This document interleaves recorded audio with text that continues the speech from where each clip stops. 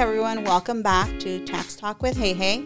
I'm your host, Suhey Piedra with Prominence Business, located here in Glendora, California, helping clients across the United States save on taxes. Today's guest is Mike Hardy. Mike Hardy is the managing partner with Churchill Mortgage and a co-founder of Cyrus Opportunity Zone Fund. He has over 20 years of experience in the mortgage, real estate, and financial world.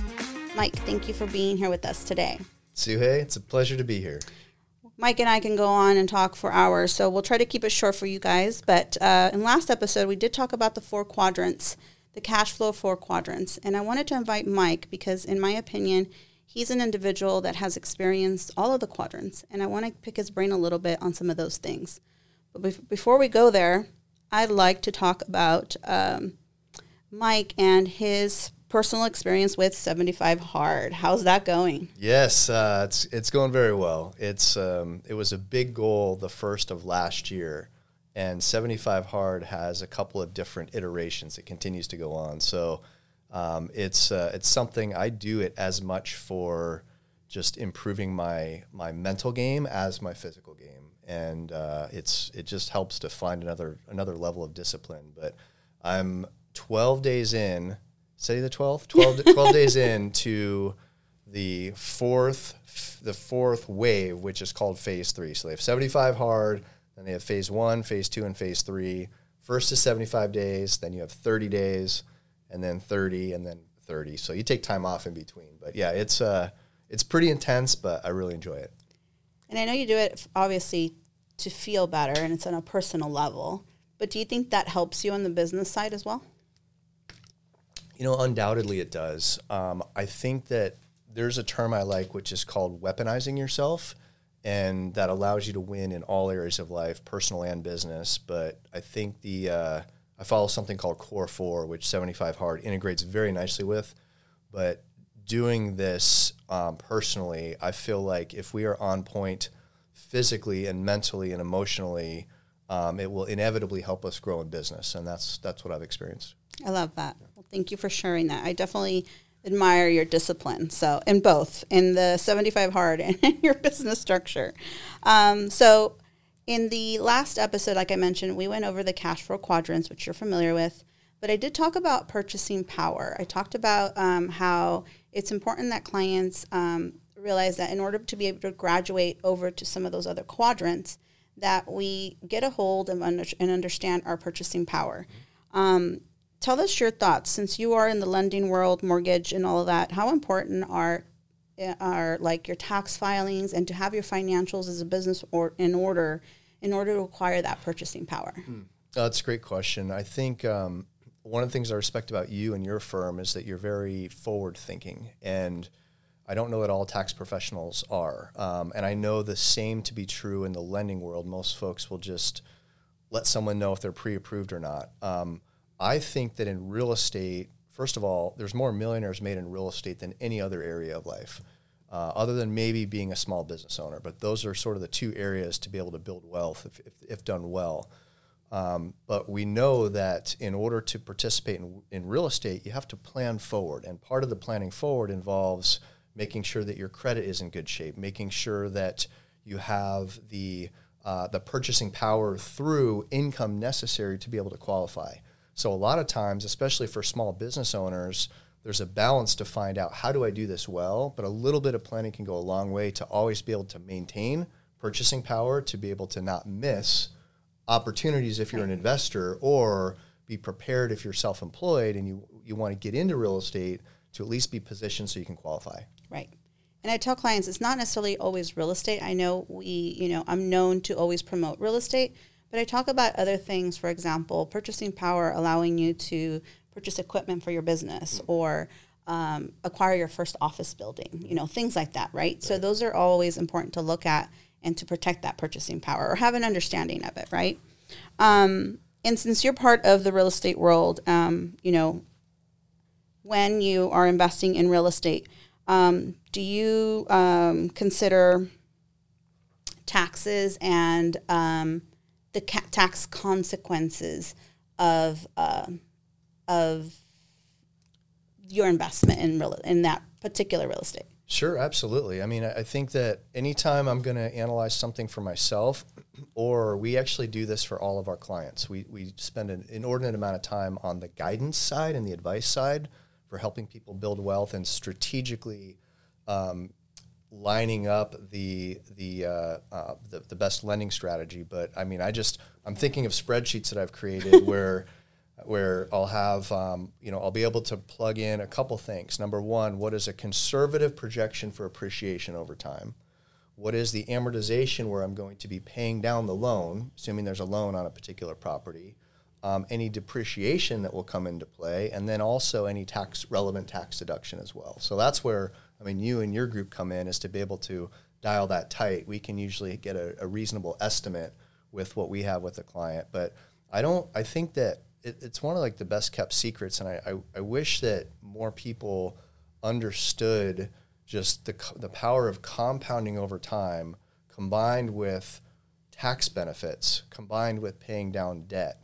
I think Einstein calls it the compounding interest, the eighth wonder of the world. So anytime we're looking at real estate, whether it's for myself for a purchase, whether it's for our fund, which I know we'll talk about in a little bit, or most importantly, we've helped about 5,000 clients over the last 5 years with a purchase or a refinance.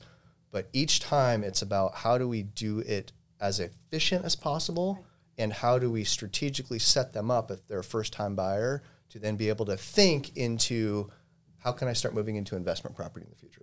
Got it. And that's perfect. That's what I love to also promote here and talk to our clients so that they see a bigger picture, right? And we plan for it. I know that you have a webinar that is becoming really popular. What is it called? 2007 or? It's called Facts Not Feelings, Similarities and Differences Between 2007 and 8 and 2023. And so what we found is that there's a lot of fear out there. And one of the things that frustrates me is fear freezes people from taking action that's in their best interest. Right. And so the reason we put this webinar together is really to help educate all of our clients and all of our realtor and financial advisor partners to the key similarities, but also the key differences. There's a school of thought that real estate's going to have a massive crash.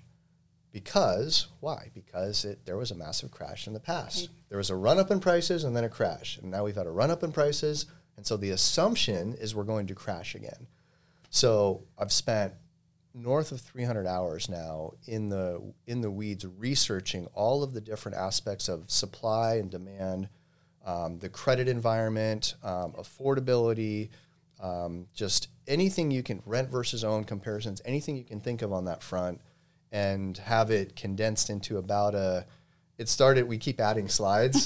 So it was about 30 minutes. Now it's about 45 with some Q&A at the end. But just to go through and answer all the basic questions. Is it safe to buy? What's going to happen? How will 2023 unfold in real estate? Is there opportunities that I'm not seeing? But just answer those basic questions, because that's what people want to know. And when is your next webinar? So if anybody wants to go out and watch that. So every Wednesday at noon, we have something that's educational based. So I think this so it's going to be... The 18th? The 18th. The 18th, we're going to be doing one on tools for buyers, and kind of what I was just talking about, but how to understand strategically how to buy in this market. And then on what it would be the 25th, we'll be doing another state of housing where we'll dive deep into 2008 versus 2023. Perfect. A lot of time, just a little teaser, there's some very different things happening with demographics. There's a saying I really like, which is demographics is destiny, and no one's talking about the demographic shifts that are taking place. So we'll get into the weeds on that as well. Awesome. And we'll make sure that we have the links to those so that you guys can find that with the easier access. So, Mike, as an investor, let's talk a little bit about capital gains. So, a lot of the times with real estate, if we have capital gains in a property, we run to a 1031 exchange if we're familiar with it. It has a lot of, rules and limitations sometimes. But what about when people are selling like their business, or they're selling a collectible, or maybe Bitcoin, something that has capital gains? And we are trying to, maybe defer the tax, or, we want to minimize the tax as much as possible. Tell us a little bit about the tool and the strategy that you recommend on that end. Absolutely. Well, this is one of the best kept secrets. In fact, I've heard it been called like the best kept tax secret and strategy that you've never heard of. I mean, something along those lines. But it was part of the 2017 Tax Act, but the formation of opportunity zones was brought forward, and it's really pretty amazing. I mean, when I first came across it, I thought it was too good to be true. And it's I'm going to tell you the story how I first came across this, but for a while I was the chair of Financial Advisor Network for Azusa Pacific University. Mm-hmm. We were doing forward-facing education to CPAs, financial planners, real estate professionals, and our clients on just creative thinking in creative tax planning in all areas. But we were talking about the 1031 exchange, we're talking about the 721 provision, we're talking about DSTs. We had different experts for each, charitable remainder trusts, and the opportunity zone was kind of the new kid on the block, but we couldn't find an expert in that area. And so I said, you know what, I'll do the presentation, but I'll do it as an investor, an interested investor, qualified that I'm not an expert, but just so we can at least cover it in this meeting. So I spent a good couple of weeks just in the weeds on this, and come to find out it's one of the best, most amazing things that I've ever seen, and as far as being able to mitigate capital gains tax. And so, long story short, the opportunity zone affords it allows for somebody that has received capital gains to be able to move those capital gains into what's called a QOF, or a Qualified Opportunity Fund. Mm-hmm. And as long as it is in that fund for a 10-year window, all of the growth in that fund over that 10 years will exit, just very similar to like a Roth IRA treatment, tax-free at the end. And so it's pretty amazing. And so I say this because a lot of people that have maybe a busted 1031 exchange, or they just decided they want to sell real estate, but they don't know there's a strategy for the gain portion that could be very favorable, that there's just a better way to do this. And so I'm a huge fan of the opportunity zone and what it affords investors. And there's a whole backstory. I mean, it's meant to attract investment into underserved areas. Right. So it's not just serving the investor, it's actually serving areas that have a true need for having investment money come in to build them up. So it's pretty amazing. So a couple things on that. I just finished reading that book that I told you, Generating That Tax-Free Wealth book. And one of the things he mentions in that book is that the tax code will create opportunities or tax, credits and benefits to individuals so that things like that can happen, which means they're trying to help these undeveloped or underserved, or these areas in our communities that, are falling apart, or they just need attention. Mm-hmm. Well, the government can't come in here and do it, right? So what do? They generate a tax credit or a tax benefit of some sort to attract investors into those areas so that they do the work, and in return, they get a benefit. So I like to tell clients is, when they ask me, well, is this a write-off? Well, it depends, right? What kind of business are you running? So if we have a credit that you want to take advantage, let's change your business structure so that the credit applies. It's not, does this credit work for me? It's like, what credit do you want? Let's look at the rules, and then let's change your business structure so that you could get the credit, right? And so a lot of the times we're out there trying to make this credit apply to us, but in reality, all credits apply to us if we just change the business structure, right? And that's where I feel like that's what the opportunity zone with Cyrus and, this Opportunity Zone Fund is we have this tool. So what did you do? You went and you created Cyrus. You guys put together a bunch of great people to you and your partner and everybody involved with it now, to go out and take advantage of this credit or this strategy, right? Because it wasn't really out there. And so I like to point that out because I always tell clients we could take advantage of a lot more if we just modify a little bit of what we're currently doing. Check off all the boxes, right? So it is definitely possible. When is your next Cyrus talk, or is there a webinar recording or anything like that you want to share? There's been a few, actually national, we're getting some good recognition podcasts that I've been on recently that I can share. There'll be another one coming up, I think the 26th of January. That'll be a podcast, so I think it'll come out about a week after that. But there's two that do a really good job of explaining our fund and the advantage for investors. And it sunsets in 2026. So this is a window of time. Really, like the best, as I look at it, the best thing I've seen in, my lifetime, certainly, as far as a healthy incentive that helps all parties involved. Yeah. And I think it's, who is it? I can't remember if it's Warren Buffett or Charlie Munger that says, you show me the incentive and I will show you the behavior. And it might have been Ronald Reagan. It says, if you want less of something, penalize it or tax it. If you want more of something, incentivize it. Right. And so that's exactly what happens. Like water's going to seek the lowest level. And that's what's happening here. I think the issue is awareness. Right. A lot of people are needlessly paying capital gains tax because they don't know this exists. And I was one of those for a couple of years. Right. I don't even want to think about the capital gains tax that I paid when this was available, but I wasn't aware of it. And so after coming across it and realizing that this is a great solution that's a 1031 alternative or 1031 fallback, now it's been, as you know, part of my system, and then something that we've been able to offer to a lot of our clients and then investors. I think there's something else I've noticed too is all of the uber wealthy do this. They're all doing this. They're all these techniques. They take it on family offices. This is just part of their everyday conversation, but rarely does it make its way down kind of like to Main Street.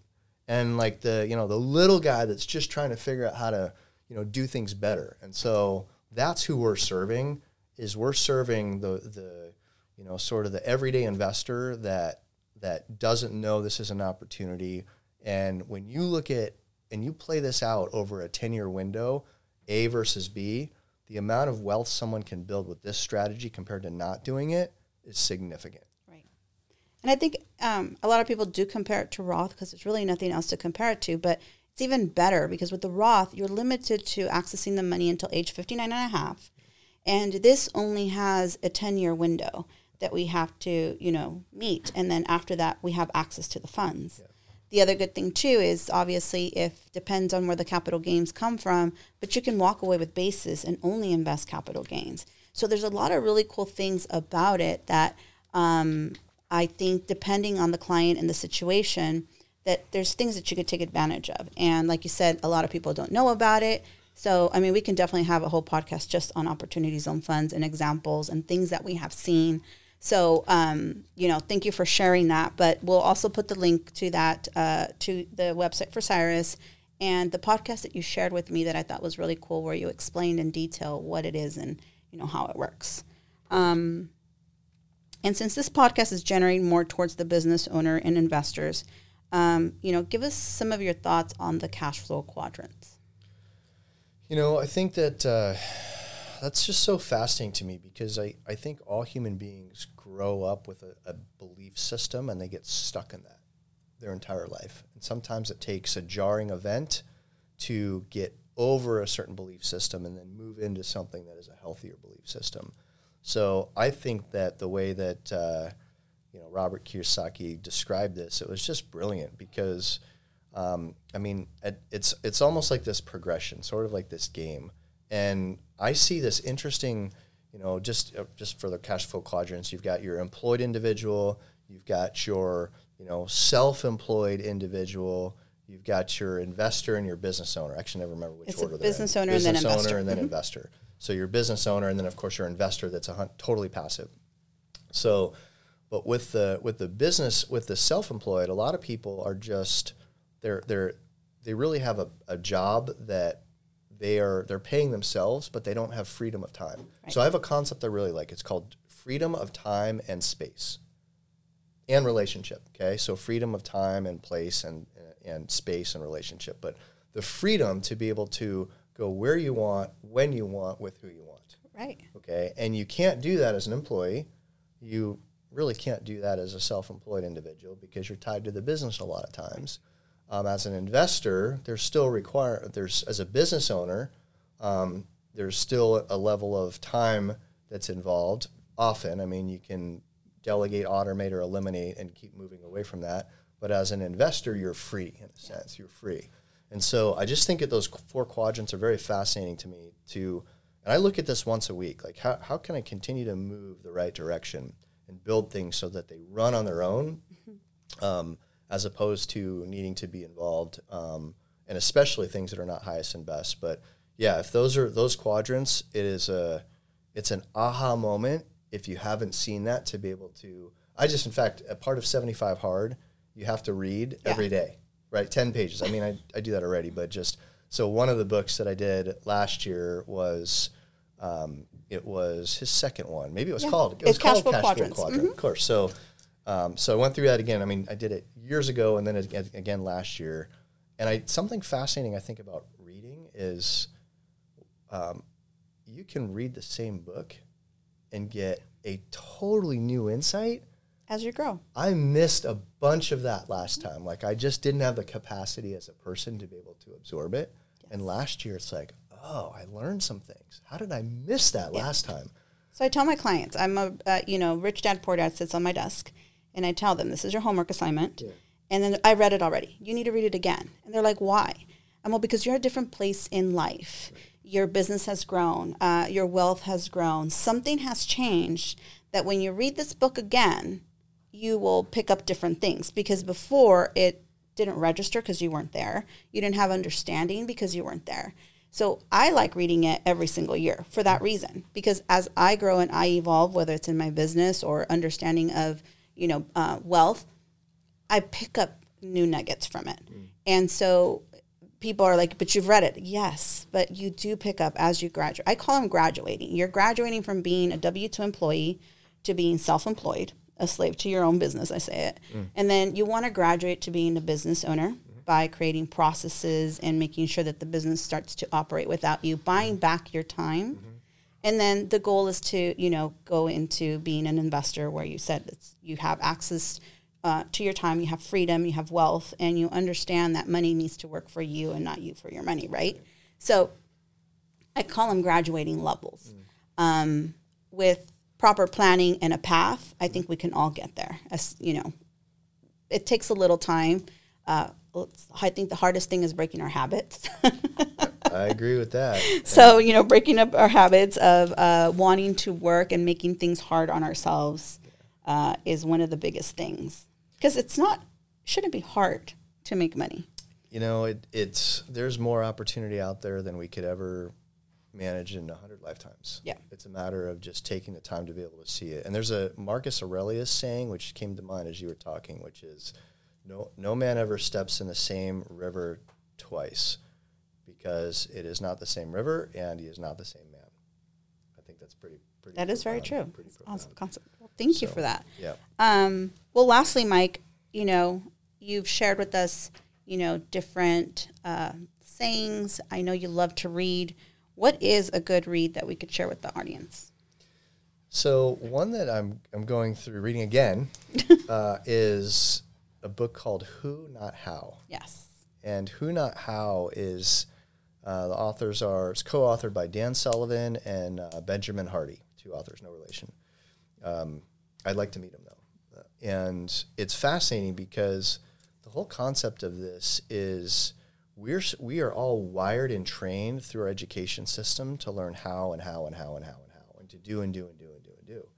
And there's only a finite amount of time in the day, and one of the big aha moments of the book for me was to realize that every problem or challenge I face in life, I can pick one of two paths for it. I can either figure out how to solve it myself, right. or I can think, who is somebody that's been down this road, that has maybe more education in this area, more experience, that can be my who to help me solve it. And so that's been just very eye-opening over the last couple of years. I'm reading it again because I'm learning new things that I didn't see a couple years ago, but who, not how, highly recommend. And I'm surprised by your answer because I think that, like I said, and I know you've gone through all of the quadrants and you're at the investor side. And I always recommend the who, not how when I'm trying to graduate a self-employed individual to the business side, because they need to understand processes. They need to understand why they need to get all these thoughts or all the hats that they wear and start jotting them down so that we can hand these positions over to the new individual. So we can start creating time freedom for you, right? So when most of our clients that come in wear all of the hats. So they're overwhelmed with time. They don't even have time sometimes to meet with us. And I'm like, we need to go over your books. We need to go over your financials. And they really don't have the time. And when we start looking at their time, it's because they're out there making the sales. They're out there making the product. They're out there doing, the service. They're answering phones. They're doing everything that, hey, if you hired a receptionist or a virtual assistant, they could take care of that. They can respond to your emails. And so that book will start to show them how it's very important to look at who else can do this for you instead of you trying to figure it out and doing everything yourself.